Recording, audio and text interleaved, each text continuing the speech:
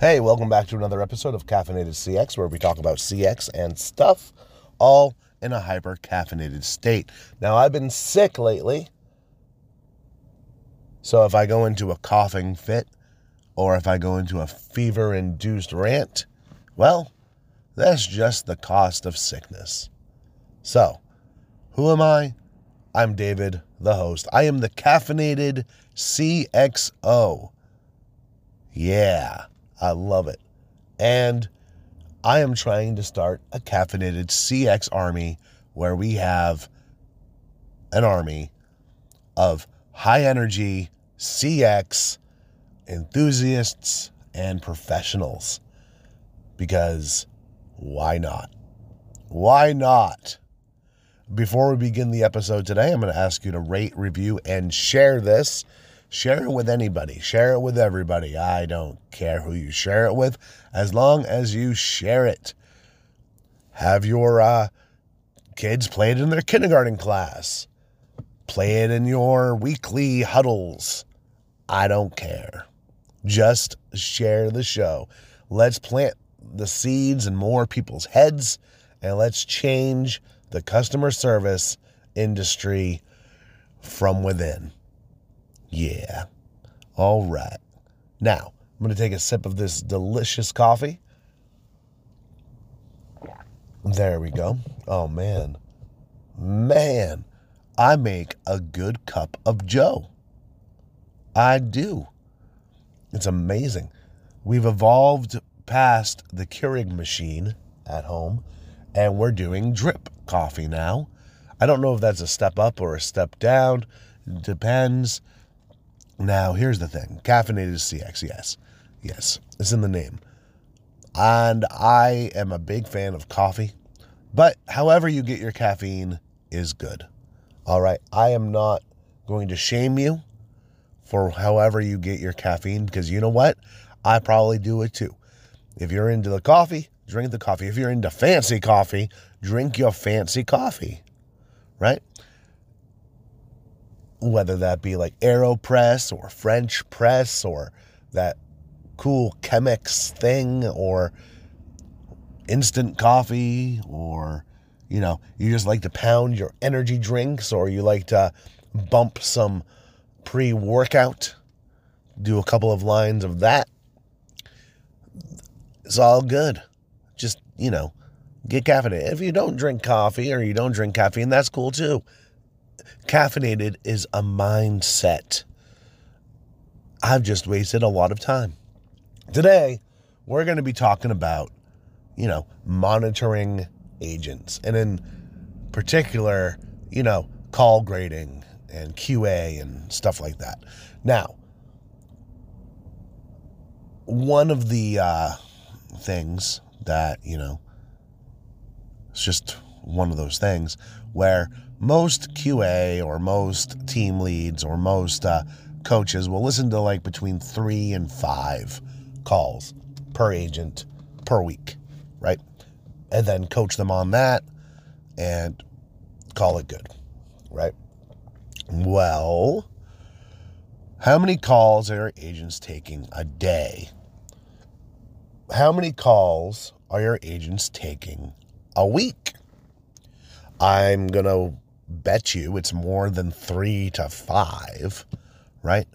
But with QA people looking over like 20, 30, 40, 50 agents, can they feasibly listen to more than 3 to 5 calls per agent per week? Not really. Not in any meaningful way. That's okay. Now, how can you rectify this? There's a couple of ways. There's probably more than a couple of ways, but we're going to cover a couple of ways, right? One, you could get more QA staff. Yeah. Or you could, or the team leads could delegate someone as a mentor or a team lead assistant that could listen to calls as well, right? And grade them and everything else. Cool. That's one way of doing it. But that also brings people off of the phones. It also increases overhead. and personnel costs, and it's hard to justify that at most companies. Why'd you hire all these people? So they can listen to calls?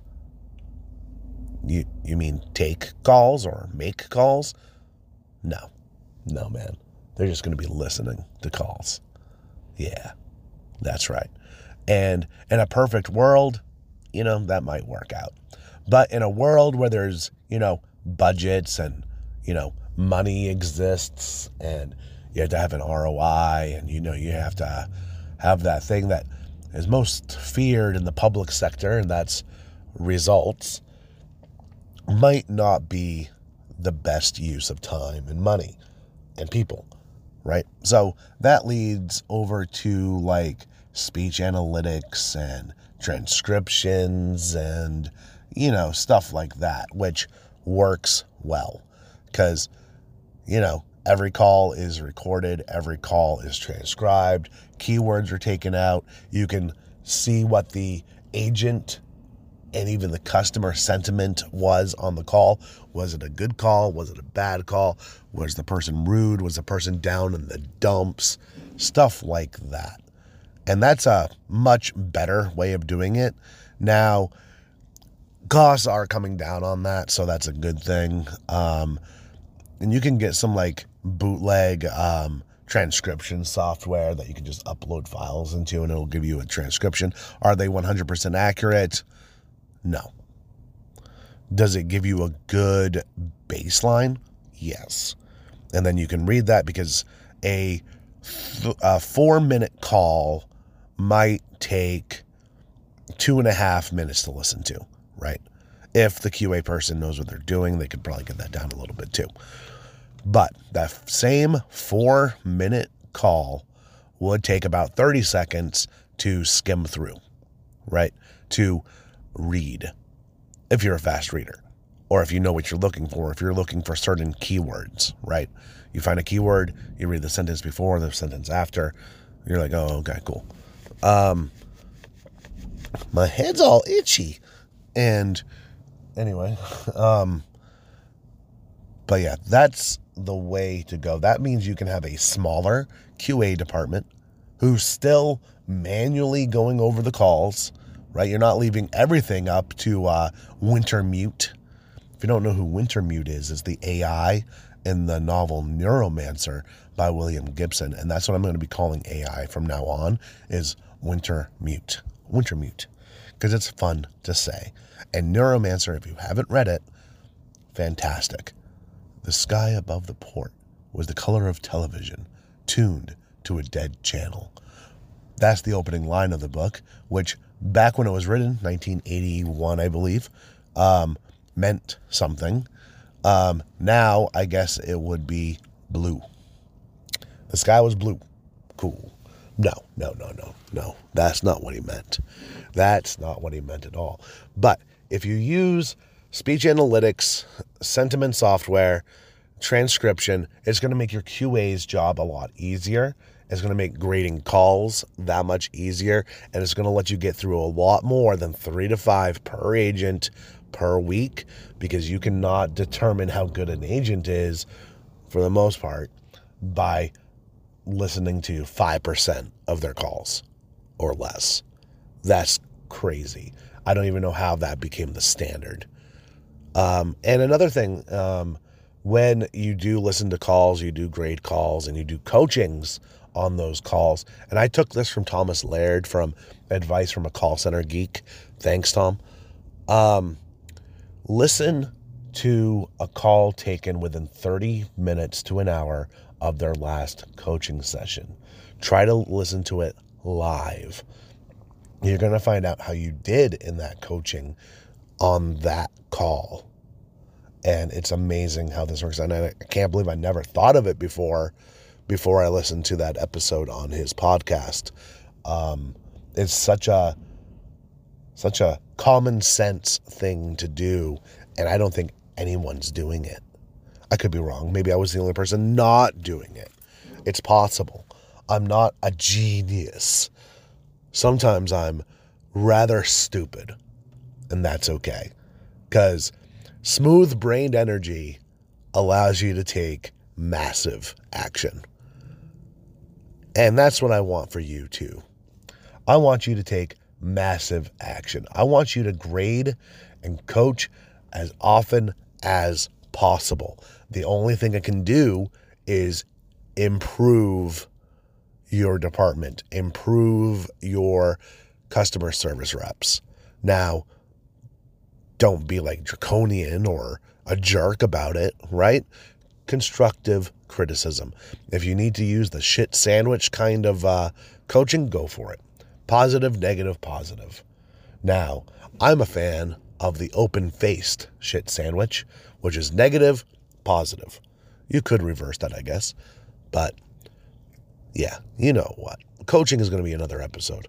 But this plays right into it because you need to grade the calls in order to coach off the calls. Otherwise, what are you doing? And if you don't have a call grading sheet or guideline or anything like that, make one. If you need one and you're in like a trades call center, reach out to me. All right, I can be found anywhere, but mostly on LinkedIn. And I'll send you a outline of what we have. So that's fine. Anyway, go ahead, share the show, and buy my book, The Blue Collar Call Center. It's on Amazon. It's cheap. I'm sorry. It's inexpensive. And that's today's episode of Caffeinated CX. Bye.